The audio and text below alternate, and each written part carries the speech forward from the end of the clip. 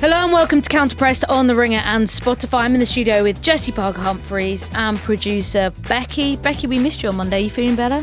Yeah, I am. It might just be hay fever, you know? After all that drama. Well, that's a cheap excuse for a reason not to come to work. Yeah, But I woke up and I was like, disrespected. ugh.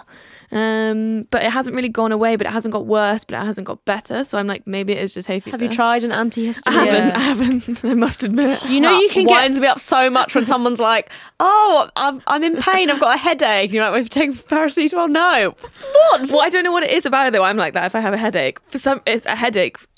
I will just not. I'll just be like, I can ride this out. And Okay, fine, but then don't moan about it. Well, okay. Wow. Also, antihistamine Sorry, Dad. antihistamine is amazing because it will it gets rid of that. God, this is hay boring, fever chat. shit quite quickly. Move on. And you know you can get an injection. You can get it like an antihistamine injection at the start of the hay fever season, Wow. and it On carries Selling you Sunsets, I was watching last night. They got one of those. I like the way you called it drips. Selling Sunsets. That was very dad of you. Sunset. Plural. Selling Sunsets. They got the IV drip where you hydrate yourself before you. And Mary booze. ripped her thing out. Yeah. Is that to the one that storm Samir Nasri got in loads of trouble? Do you remember? Yeah, I don't know what specifically goes into. I don't know. into them. She was but- like vitamins. Yeah, it was just It- ironic wait. because it was part of a drug scandal and they were just hooking themselves Yeah. up. It sounds quite dodgy. What a actually, show! I don't finished know. the series. Have you finished it? No, I've got to. I'm saving it, rationing it. I've got 2 episodes to go. I'm upset. I'm all over the place because I keep looking at my phone while watching it, and then like the problem I find with shows like that is like everything happens and nothing happens. Have you got to the drug allegations yet? Well, I think I've already watched it without realizing, but now I've gone God's sake, backwards. Flo. I've gone backwards because I don't think you can have watched it because that would make anyone look up from there. so Yeah, it on was so Friday, good. I got home and it was released last Friday, and I sat in front of the sofa from about 4:30 In front of till the sofa? sorry, in front of the telly on the sofa from 4:30 to 7, just watching Selling Sunset. But the world just passed me by. I was just doing other things, and then my flatmate came home, and it, you know when it's like Netflix says, "Are you still watching?" It got to that point. She was like, "Are you okay?" And I thought, God, I actually couldn't tell you much of what's happened apart You from need to that concentrate woman. more. It is the best TV. This season is This has maybe the been best. This has been the best season in a very long Do you time. guys think? Nicole Yeah. is unhinged. Unhinged. Do you know who She's is such a good actually- baddie, and I love Brie. No, do you know who I'm actually kind of growing on me? This is kind of wild because she's really lent into trying to be the new Christine. Is like Chelsea, Yeah, I like Nemesis Chelsea. brand. No, is strong. who is growing on me is Emma, who I used to find really annoying, and now I think it's hilarious. I and hate I her. would fully go out I drinking. hate her. with Emma and Michelle. When they did that bit about Harry Styles' house, I was like, I can't handle this. When he was like, I wonder how big his shoes are. Oh my god. I was painful. also I think Chelsea and her stuff with Brie, and I mean That is a bit strange. It is so Yeah. funny that they've got one of Nick Cannon's baby mamas. on. One Yeah, of like I 12 know. They were or like, whatever. we could take our pick. There's so many, but she is being fucking weird about it. But also, I'm a like, Christian woman and I she's- find it very She's uncomfortable. fine. Also, obviously, queer Chriselle is like the best thing ever. Literally, Yes. she seems so. She's like a walking When they- advert for like going queer and seeing how much happier you look. Yeah. And when they're in Apart Palm from for you, Springs, Becky. Savage.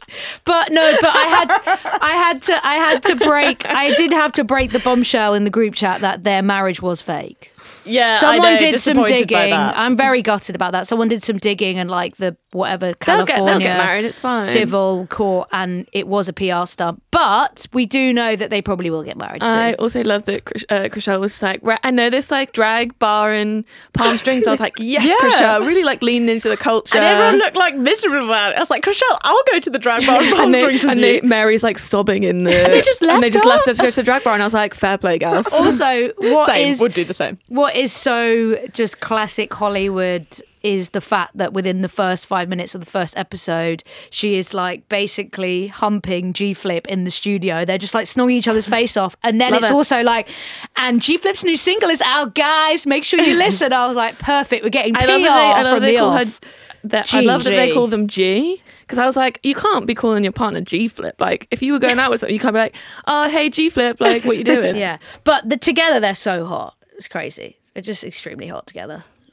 Yeah, I love that for them. Also, I love Chriselle constantly making digs about Jason's young girlfriend as if she doesn't have an incredibly young partner. And as well. they do bring it up at one point because they're like, isn't G like 28 or something? Wow. G Flip has been an avid Collingwood Football Club supporter since birth and Aussie Rules. Yeah, Chriselle's got the shirt and is everything. An AFL women's advocate. Thank you, G Flip, for your service. They even G-Flip performed on counterpressed to advocate for women's AFL. I think they even performed at one of the AFL grand finals, like the women's Huge. ones a few years ago. And will G-Flip be in Australia for the Women's World Cup? weren't we? Oh my God, G Flip Can and we go see Chriselle. them? They've got that US tour that they keep And promoting. the I gay think that might. penguin. All the queer Well, they icons were are doing there. LA Pride. I think it's either this saw weekend or that. next weekend with Fletcher and G-Flip. And Wow. I did look up flights and then I looked at my bank account. How much are flights? Flights were only like £500, but I truly have no Should we money. go? Okay. I really want That to sounds go. really good. Maybe if we DM Chriselle, she'll like send us out. Or should I do it from the Counterpress Twitter? Yeah, I think so. Hey, babe. Anyway, on today's show, we're going to be discussing some big news this morning that Izzy Christensen has announced her retirement. We're also going to be previewing the final day in the WSL on Saturday and running through some of the transfer stories and rumours that have been taking Twitter by storm this week, and also chat about England's under-17 Euro campaign, which sadly came to an end this week. So let's get into it after this. So guys, I'm not going to get a instant breaking news reaction like we did on Monday's show. I can pretend if you want. Okay. Shall I? Yeah, go on. Should we get back Okay. into our Role play. Neilport role play? Maybe role play improv. isn't. Yeah, improv. Maybe let's go with improv, not role play. Improv. Okay, here we go. Becky, Yeah. I've got some breaking news. Oh, go on. wow, pretty you were good. great. Neil Poir changed you. You were scared about that, and now you're an improv Look at me queen. now. Right, okay. Are you sitting down? I'm sat. I'm sat. Okay. I'm seated. Izzy Christensen, Yeah. WSL icon. Oh my God, what? Is she okay? Iconic tweeter. Iconic. She has announced her retirement from football. Oh my God, I am so shocked. I cannot believe it. She is so young. I know, only 31. Wow, Izzy. Yeah. Wow, you've shocked me. The woman was too stunned to speak. Yes, so that was big news this morning. 8 a.m, ready with my morning coffee to take that one She's in. like, I want to make this day about me. Yeah, genuinely. That's how I wake up every day. Don't we know it? Obviously, it does feel like, I mean, we have this every summer. We sort of have a few generational players who hang up their boots. We had Anita Asante last summer, Farrah Williams the previous summer. Obviously, Gilly Flaherty. our lovely Gilly In January. which was massive. But it does really feel like the big generation of England players and names in this league are stepping aside, and that is a weird feeling as it continues year by year. I certainly find that. I don't know about you guys. Makes me feel old. I was going to say that. It does make me feel old when someone who's not that much older than me is retiring. I think, shit. Yeah, and I think like the generation of players who, as you kind of said, are like, well, for me at least, the first players who, when I watched women's football, were like in and around the England team. So yeah, I think that is kind of like one of those strange things. But yeah, people got to move on. People got to, Yeah. do what makes them happy. And Izzy is booked and busy. She does loads of men's and women's pundit stuff. She's great on Five Rival Live. podcast. She does a rival podcast, but I'm surprised we're even talking about that. Actually. We should have done a blackout on this news. But she does a lot of City stuff as well. I know she's still, really close with Manchester City as a football club. And, she's a great gal. So I think it's really interesting, though, because we were having a bit of a debate, not debate, but a bit of a chat on the group chat, because I was saying, like, she's only 31. It's kind of crazy when people are sort of going all in on media side. But then we do have to remember, like, we sat down with Gilly in our episode when we talked about her career. Like, for a lot of these players, they were playing senior football at such a young age that you wouldn't be surprised if you wake up every day and your body is just hurting. Creaking. Or also you're just kind of over it. Like, you've been doing that life for so long. It's been like if you were, people who work in insurance from the age of like 18 to 40, I think you'd be bored of insurance. Do you know what I mean? It's like the same. It's the I same think you'd routine. be bored of insurance from day one. True, to be true. honest. But Weird analogy. Yeah, but you know that routine that you get in where it's like if you're a footballer, your life is very set. Like you have a timetable. Like your life is quite. I think it's very easy from the outside to be like, that's a dream job. Like, how mad is it to like Exactly, want but to give it up at it's actually 31? quite boring sometimes. Well, yeah, and it is like what you're saying. It's like your whole life is controlled. Like the stuff that you miss out on, you know, as a result of like your commitment to being a footballer. Yeah, maybe she just wants to go on the lash, and Respect it. I respect that. That's actually what we should all read into her statement, is that she just wants to get pissed. Nothing about working in media, nothing that she had a great career. She's just gagging for a drink. And fair play to her for that. But I think, you know, Jen Beattie talked about that when she stopped playing international football, is I actually just really want to hang out and have a break and play clapping games with Amber Gill at Battersea Power Station. Just, so cute. I and love become them. a full-time TikTok wag. And why the hell not, you know? Like, if you've missed endless weddings and birthdays and big family moments, then I kind of don't blame you. So, yeah, shout out Izzy Christensen. Obviously, it's going to be her last game on Saturday for Everton and of her career. So hopefully she gets a wonderful send-off in that one. At like the beginning of the season, like, you know, when you're in school and you get a new timetable and it's really exciting, do you think it's like that? Yeah, it's such a good feeling, isn't it? It's like, ooh, what's my timetable going to be? Writing in your planner. Ooh, that makes me feel so good. What, you mean at the start of a season? Yeah, like do they get like little... a timetable, and like every year it's like, ooh, get Wednesday afternoons off. You know, training. Yeah, but I think you do they get move everything. Yeah, so that would annoy me. I think you do get you get a schedule, but it just moves all the time. And then what happens if your manager gets sacked halfway through the season? Then someone comes in. It's like having a supply teacher come in for the rest of the year. And then they're doing all your lessons differently. And then you've got Ofsted turning up and trying to shake things up. Who are Ofsted in this analogy? Ofsted are like, I don't know. Yeah, come on, Flo. Think about the analogy before you throw something in. New GM or the PFA or LMA coming sniffing around, or the FA trying to, you know, get involved. I don't know. So last day, Izzy Christian goes to Man City. So this should be a nice send-off. The Man City's 11-0 win. that is going to be a bad way to go out. Imagine if she plays and then she just kind of like switches off to let Man City qualify for Champions League. Yeah. Would be iconic. So let's talk about that final day in the WSL, because there are some not so big games now because of what happened on the weekend, which is a bit of a shame. Arsenal do look like they've got Champions League football bagged, unless there's a crazy day at Man City, and they're playing Aston Villa at home, which is probably, you know, could have been with only 50 Aston Villa fans. The drama, the discourse. 50 fans are going to have a great time.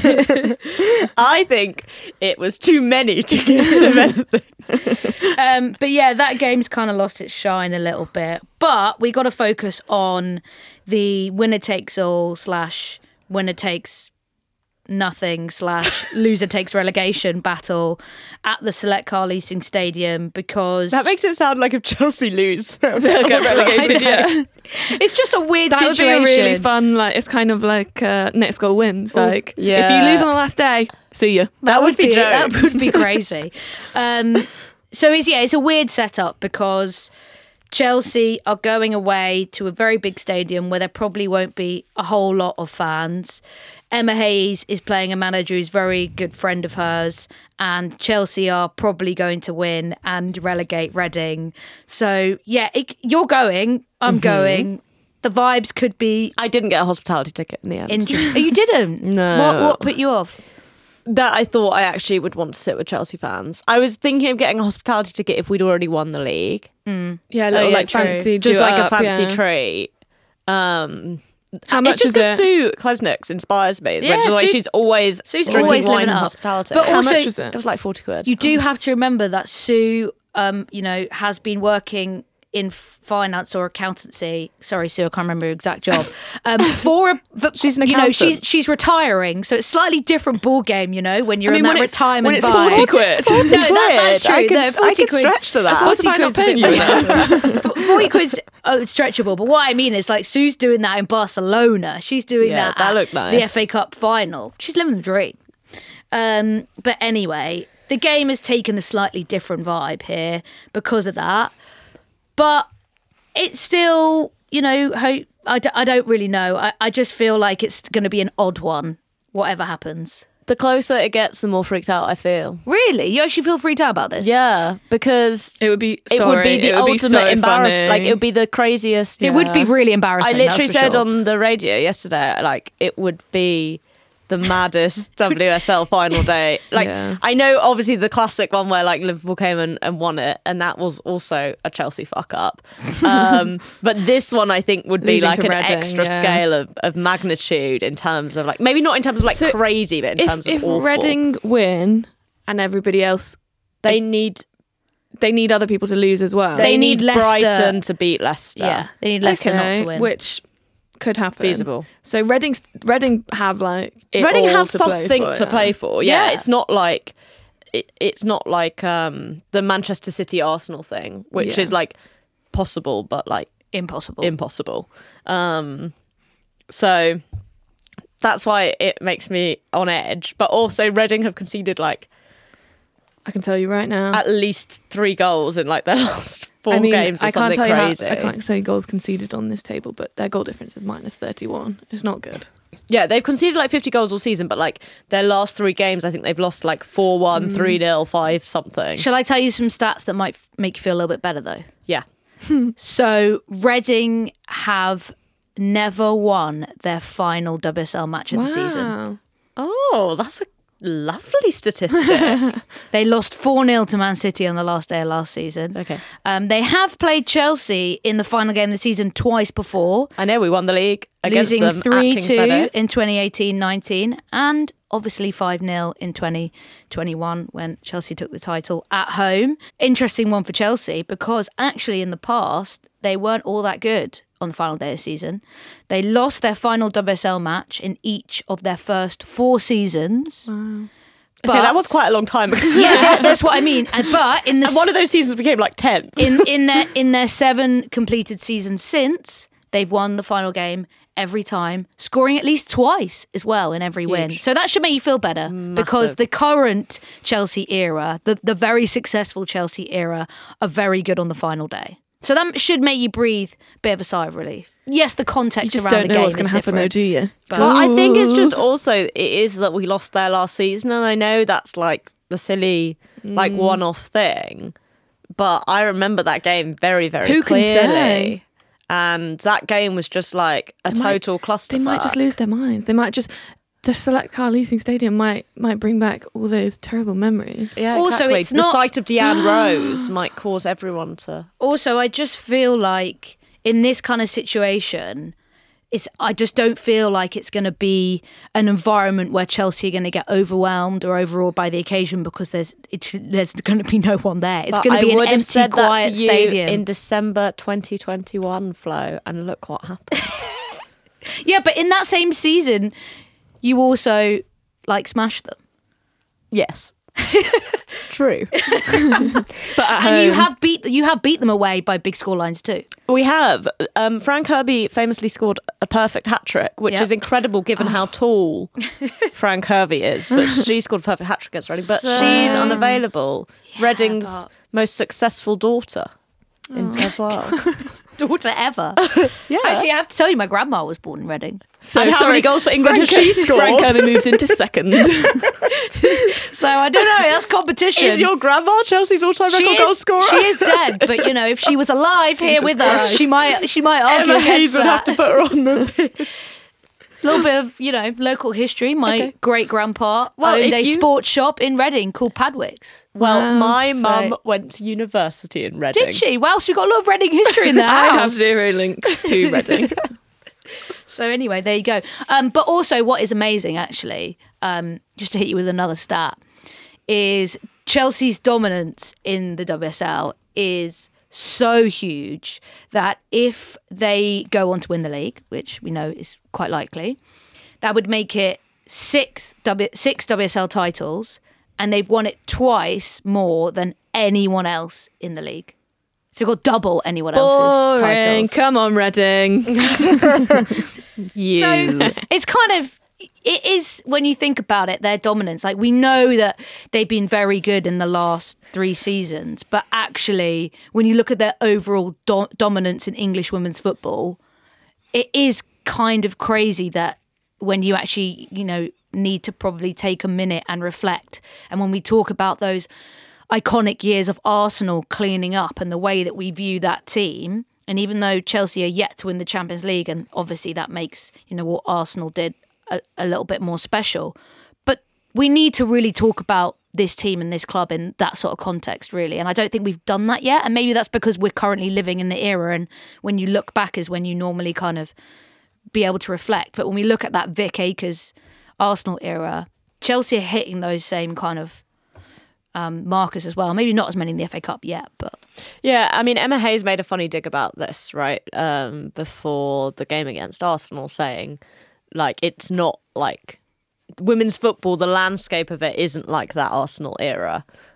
Basically, I think implying that what Chelsea have done is more impressive. But it's weird, right, because it's like, yes, on the face of it, it's dominance, and I think in 10 years' time we'll look back on this time period, if Chelsea do win the WSL, and look at the triple doubles, and that on paper will look crazy, I think. But the reality of it is that Chelsea have won the last 2 titles on the final day.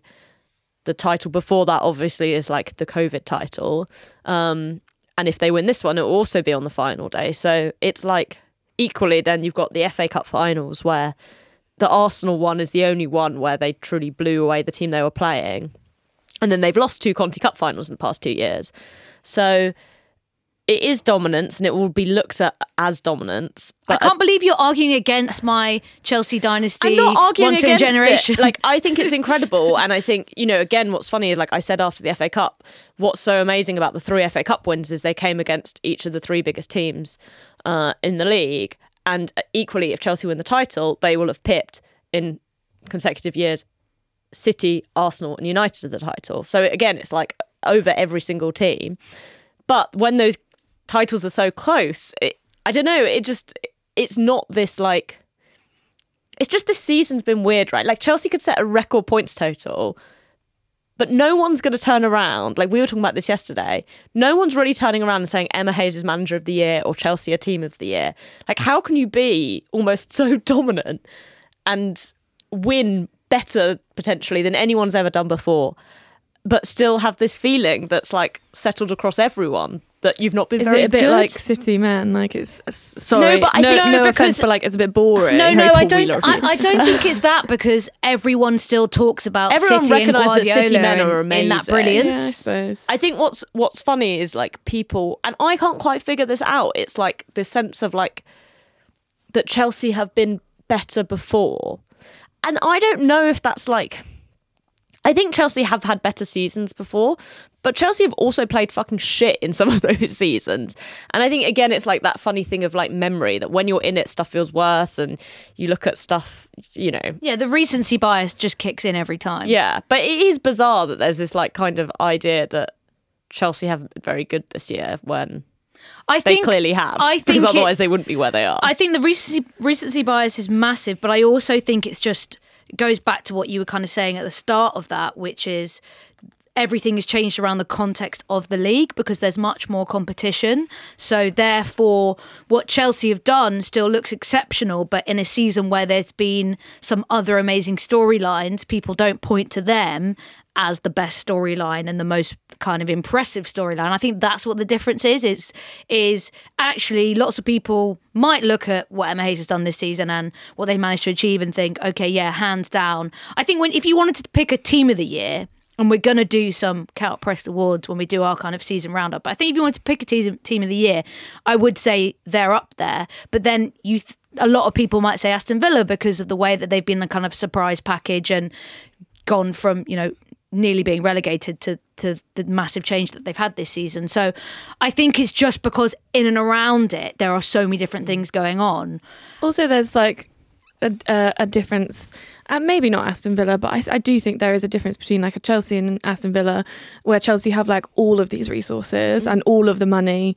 So like you expect them to be good, whereas Aston Villa are outperforming maybe the resources and the budget that they do have, and that makes you look at them as like a more impressive. Yeah, what Chelsea have done that is impressive is that where they've spent kind of, I think, equivalently, maybe slightly more, but equivalently, I think it's fair to say to Manchester City and Arsenal, that neither of those teams have come anywhere close to, in the past 5 years, managing what Chelsea have managed. And that's then like the efficient allocation of resources. It's the opposite of the Chelsea men's team, where they spend ridiculously and can't seem to, get anywhere with it. Yeah, and that in itself is smart, right? Because you're creating squad depth that other teams are struggling to do.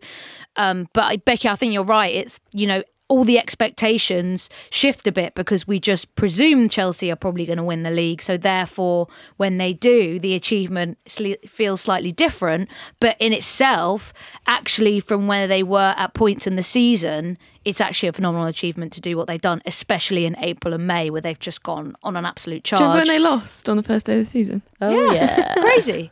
And also that game against Man City when they looked really kind of all at sea. Anyway, I want to quickly touch on that another kind of big game in the league, which is going to have some sort of implication, because Man U have to go to Liverpool away on the final day, which is actually pretty tough. That Printon Park fresh air. Yeah, compared to what Chelsea are having to do, because Liverpool have had a decent end to the season. They had that game at Kings Meadow where, they perhaps could have come away with a point.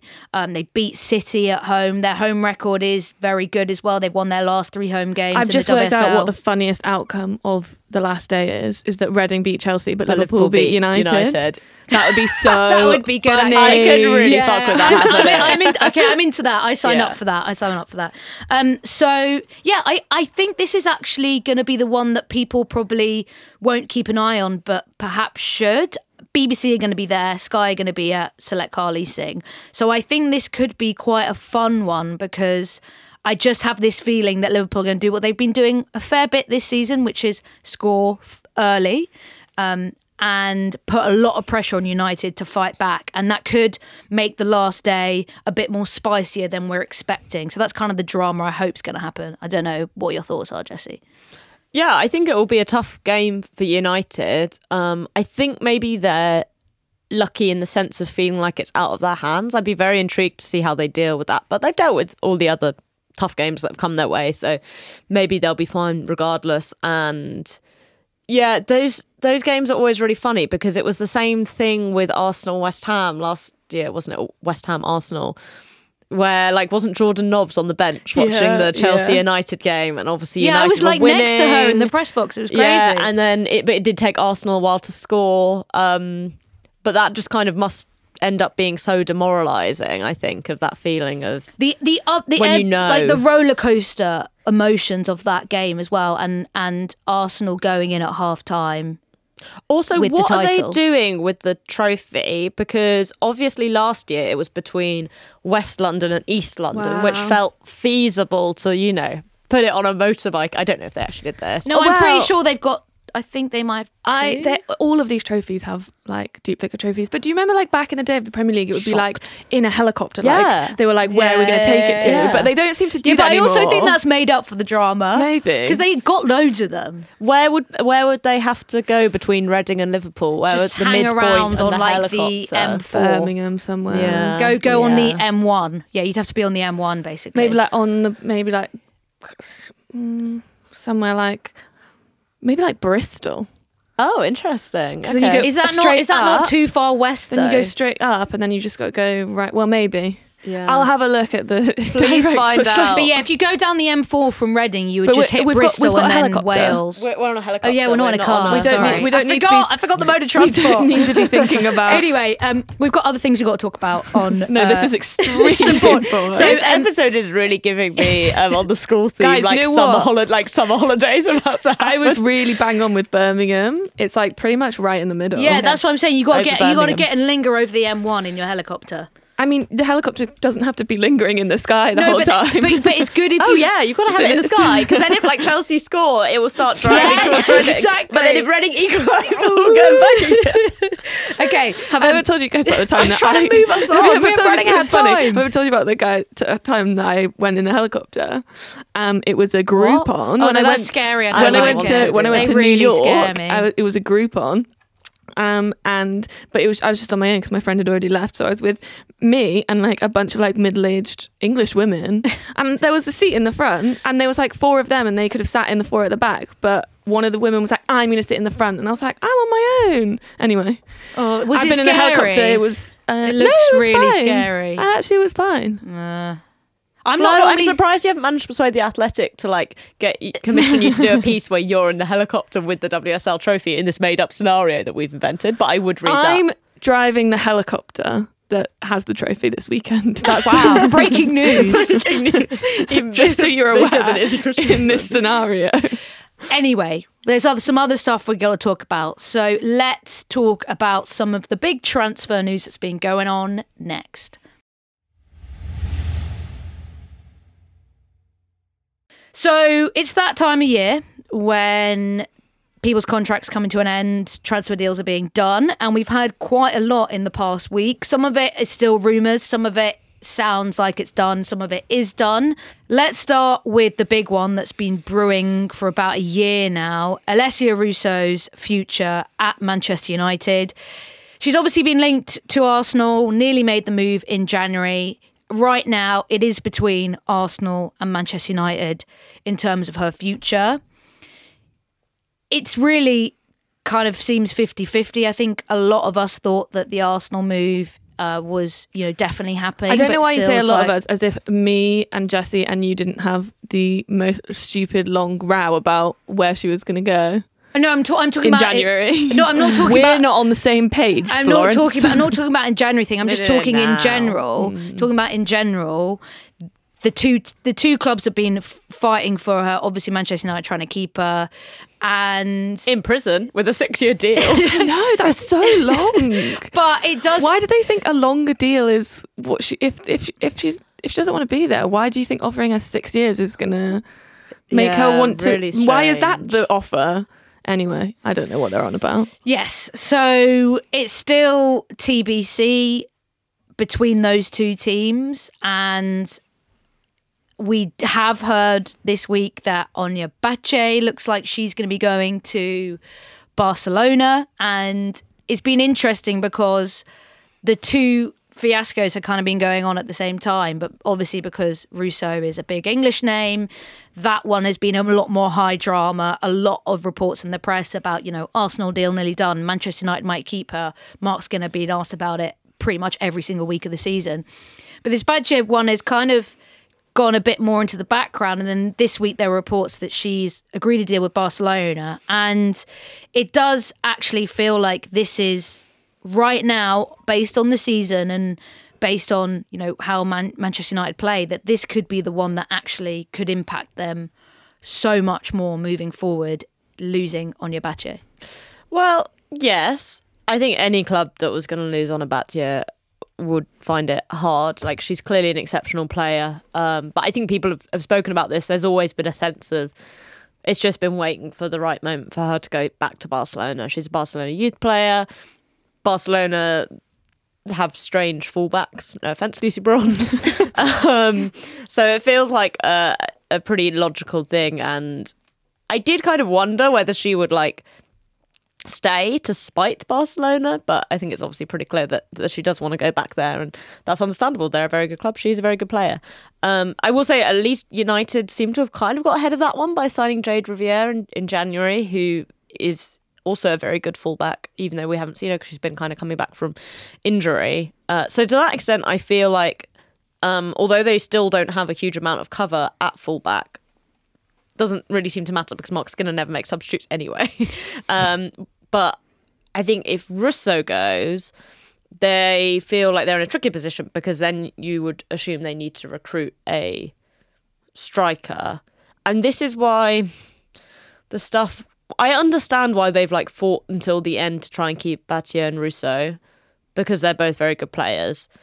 but it is interesting when you kind of compare and contrast with Chelsea and Harder and Eriksson, and maybe deciding like if players want out, you can kind of have, or you want those players out, or some combination of the both.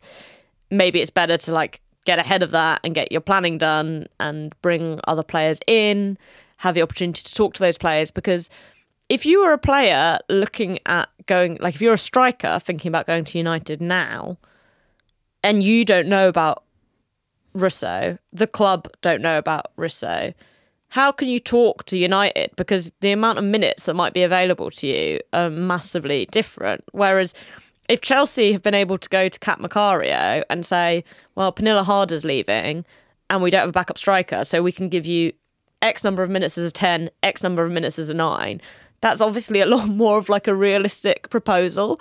Whereas United could basically be saying, well, either you're going to play, I don't know, third choice behind Russo, Rachel Williams, and then you're going to play, or you might get all the minutes because we're not going to have Russo and maybe Rachel Williams is like, to me, that's the thing that I'm just like, it just doesn't feel very well managed by the club. And it's hard, but I know we've seen this with Arsenal and like Viv and stuff like that, right? Like when you've got really good players who you desperately want to keep, obviously you'll go and go and go until it's done.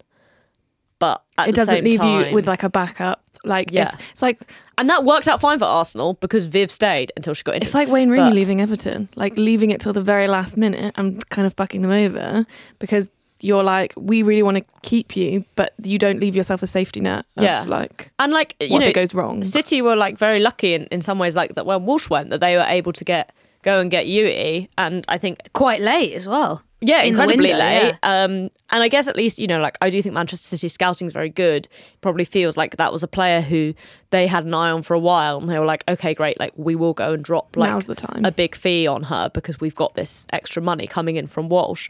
But you know, even in that sense, Yui's success as the Walsh figure has probably still taken most people, I think, by surprise, because they were going and buying a 10 ostensibly to replace Kira Walsh. So, Well, also, I think, you know, this was always going to potentially end quite badly for Manchester United because it's always about Russo potentially leaving on a free. So it's not even like they're going to get the cash injection that Walsh got. And we know a lot of the time they don't even need that cash injection if they're going to invest. They can invest.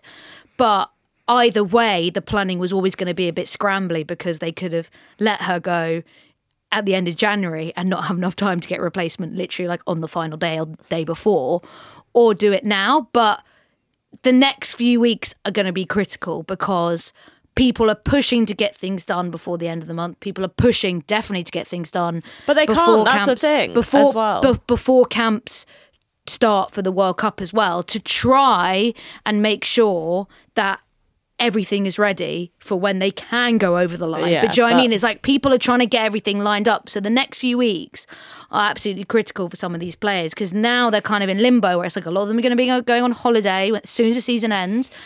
Then international camps are starting at the end of June. Like there is so much to sort out. But I think the benefit a little bit of having this kind of late-ish World Cup is that hopefully a lot of these sagas will be finished before the tournament starts. Because last year we had, you know, a few players, Bronze and Walsh, who were still, you know, it still wasn't figured out by the time the Euros were done. It kind of adds an extra narrative and rumours and all that kind of stuff. But the Russo situation hopefully will be over and done with, this absolute saga that's been I mean, going I don't on care. forever. I want it to run on. I find it funny.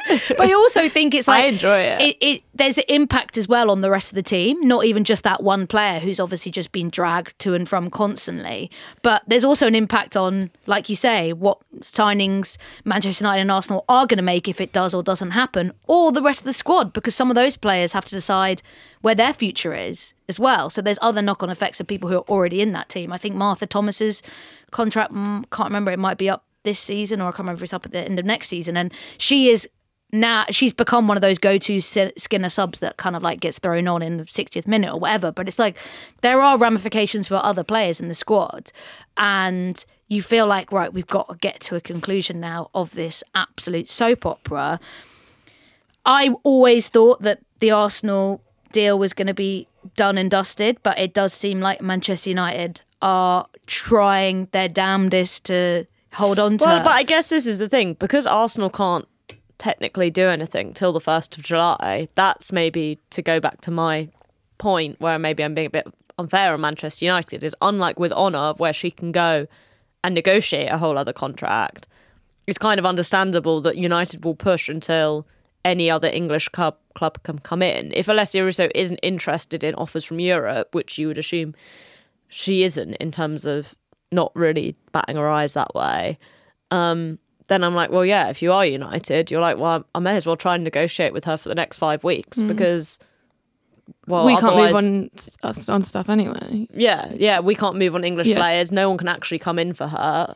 You know, she still must have something kind of at the back of her head where she wants that, like, offer from United on the board just in case something happened to her. It's telling that she's still entertaining it in the first place. Do you know what I mean? It's telling that United is still coming back with offers, because otherwise it would be done and dusted, which, if there's some hope, then they're just going to keep pushing. But it just feels like, are they ever going to get close to what Arsenal are going to be able to offer her? We'll have to wait and see. I can't wait for during the World Cup for all of the Twitter stands to go mental analysing everything that Alessia Russo does, like who she hangs out with, a bit like Jude Bellingham, Trent Alexander-Arnold. That's why I just Jordan want it to be done, because I can't deal with all that. No, I think love that'd be that. That's hilarious. hilarious. TikTok is going to be going wild with her, like, talking to, I was going to say Leah Williamson, but well, also she's like best mates with Ella Toone, right? So, like, regardless, it's always going to be like, she's staying United because here she is with Ella Toone.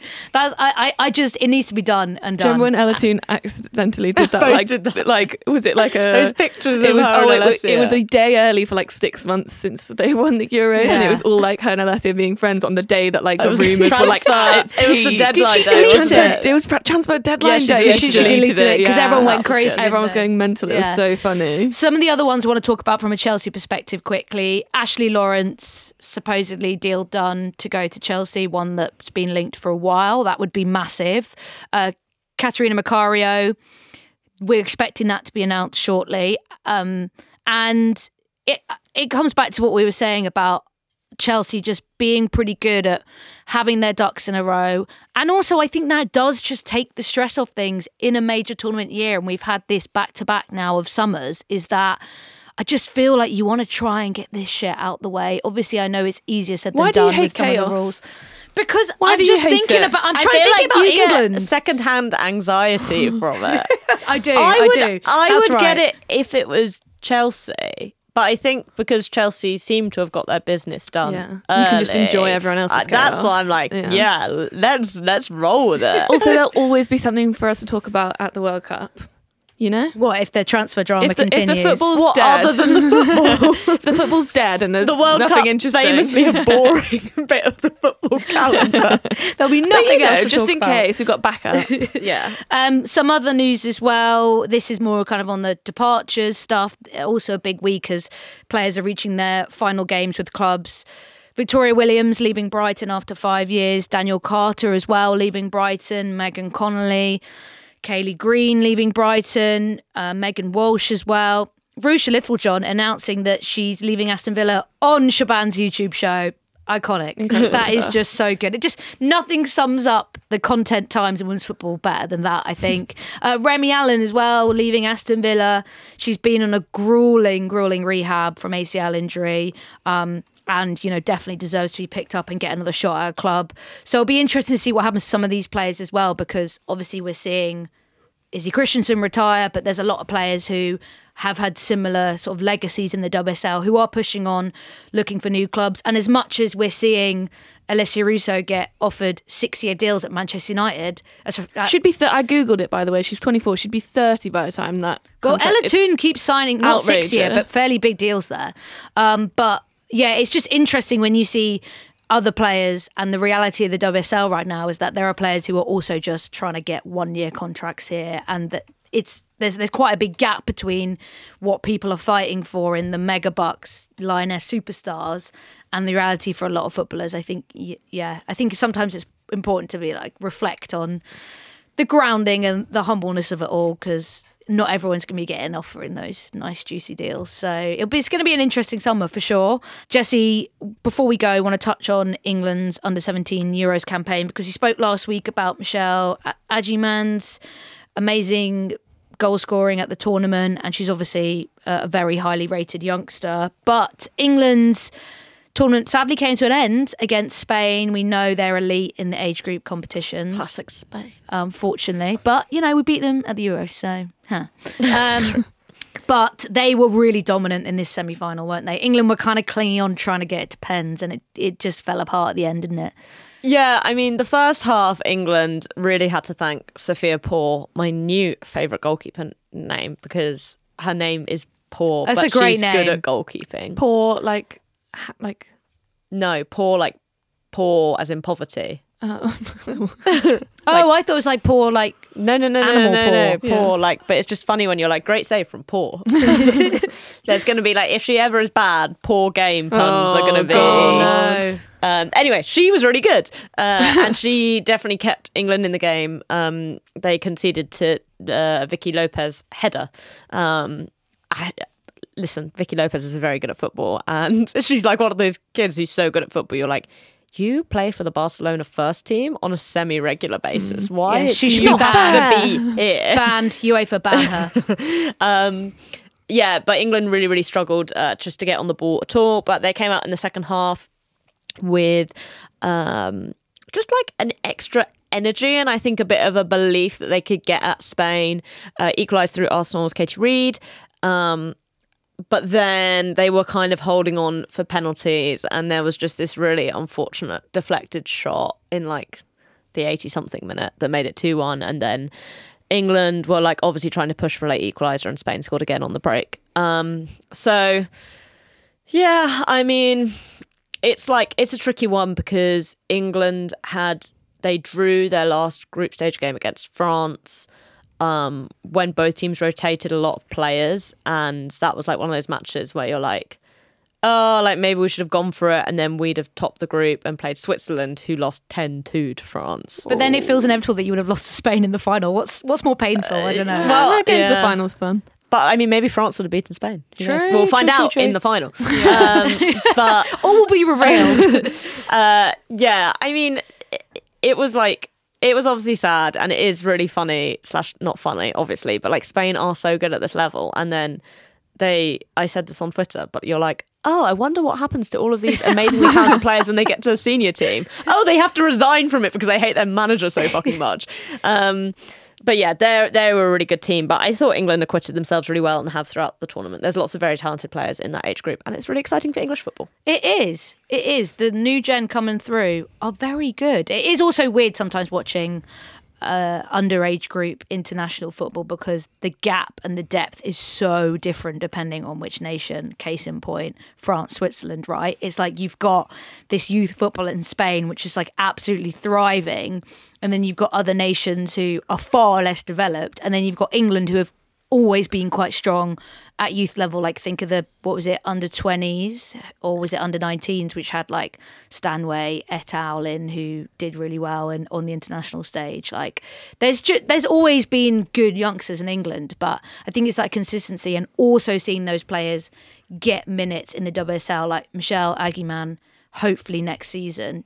I think she's only like 16, 17 right now anyway, but hopefully next season she will push on and get more minutes because she only just made her senior debut. But it's that kind of like pathway, especially at the bigger clubs, which becomes a lot more challenging. We might see some youngsters leave Chelsea this summer who aren't getting that breakthrough, right, Jessie? It is also interesting how those youngsters develop through the system.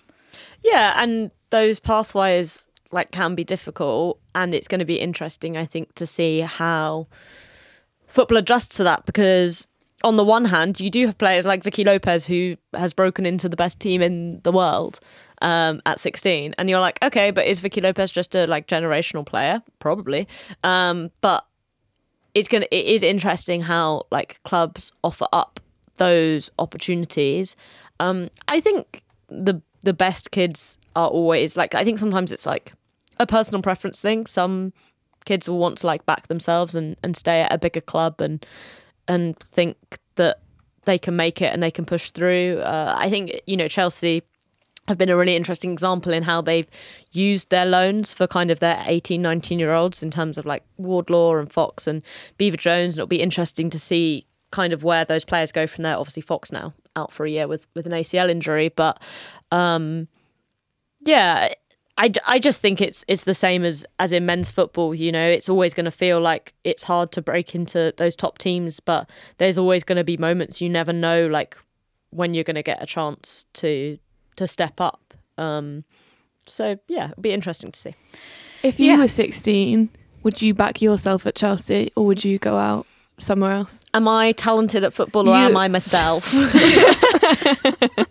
You're like somewhere in between. Like you're not like the star. You're not like, oh my god, Jessie Park-Humphries is like going to be the. You're not Lauren James, the big sorry. England star. Okay. But like you're not you.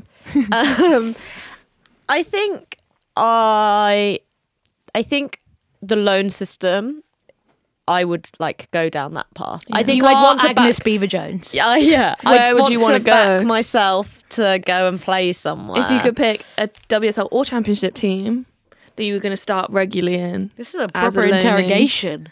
Where'd you go? Bristol City. I think I'd like to go to Brighton. Yeah. One, it's close to to my home. house Yeah. right now, so that's convenient. It'd be really easy. I'm a bit confused about who I am. So, but by the sea, nice training ground at Lancing. But no, I think they've got. I like the way they play football, e.g., chaotically, and I think that's fun for a young player to go into. So yeah, I'd go on loan to Brighton, and come back to Chelsea a star, and then break into the first team. Mm-hmm. Cool. I love it. That is it for today's episode. Glad we got that out of Jessie, the really important things. I found that really interesting, Jessie. I feel like I know you even better now. On Monday, we're going to be recording off the back of the final day in the WSL, so that should be fun. And then on Wednesday, we're going to be previewing the Champions League final and reacting to the England squad news, which is coming out on Wednesday. So, big week next week. Join us then.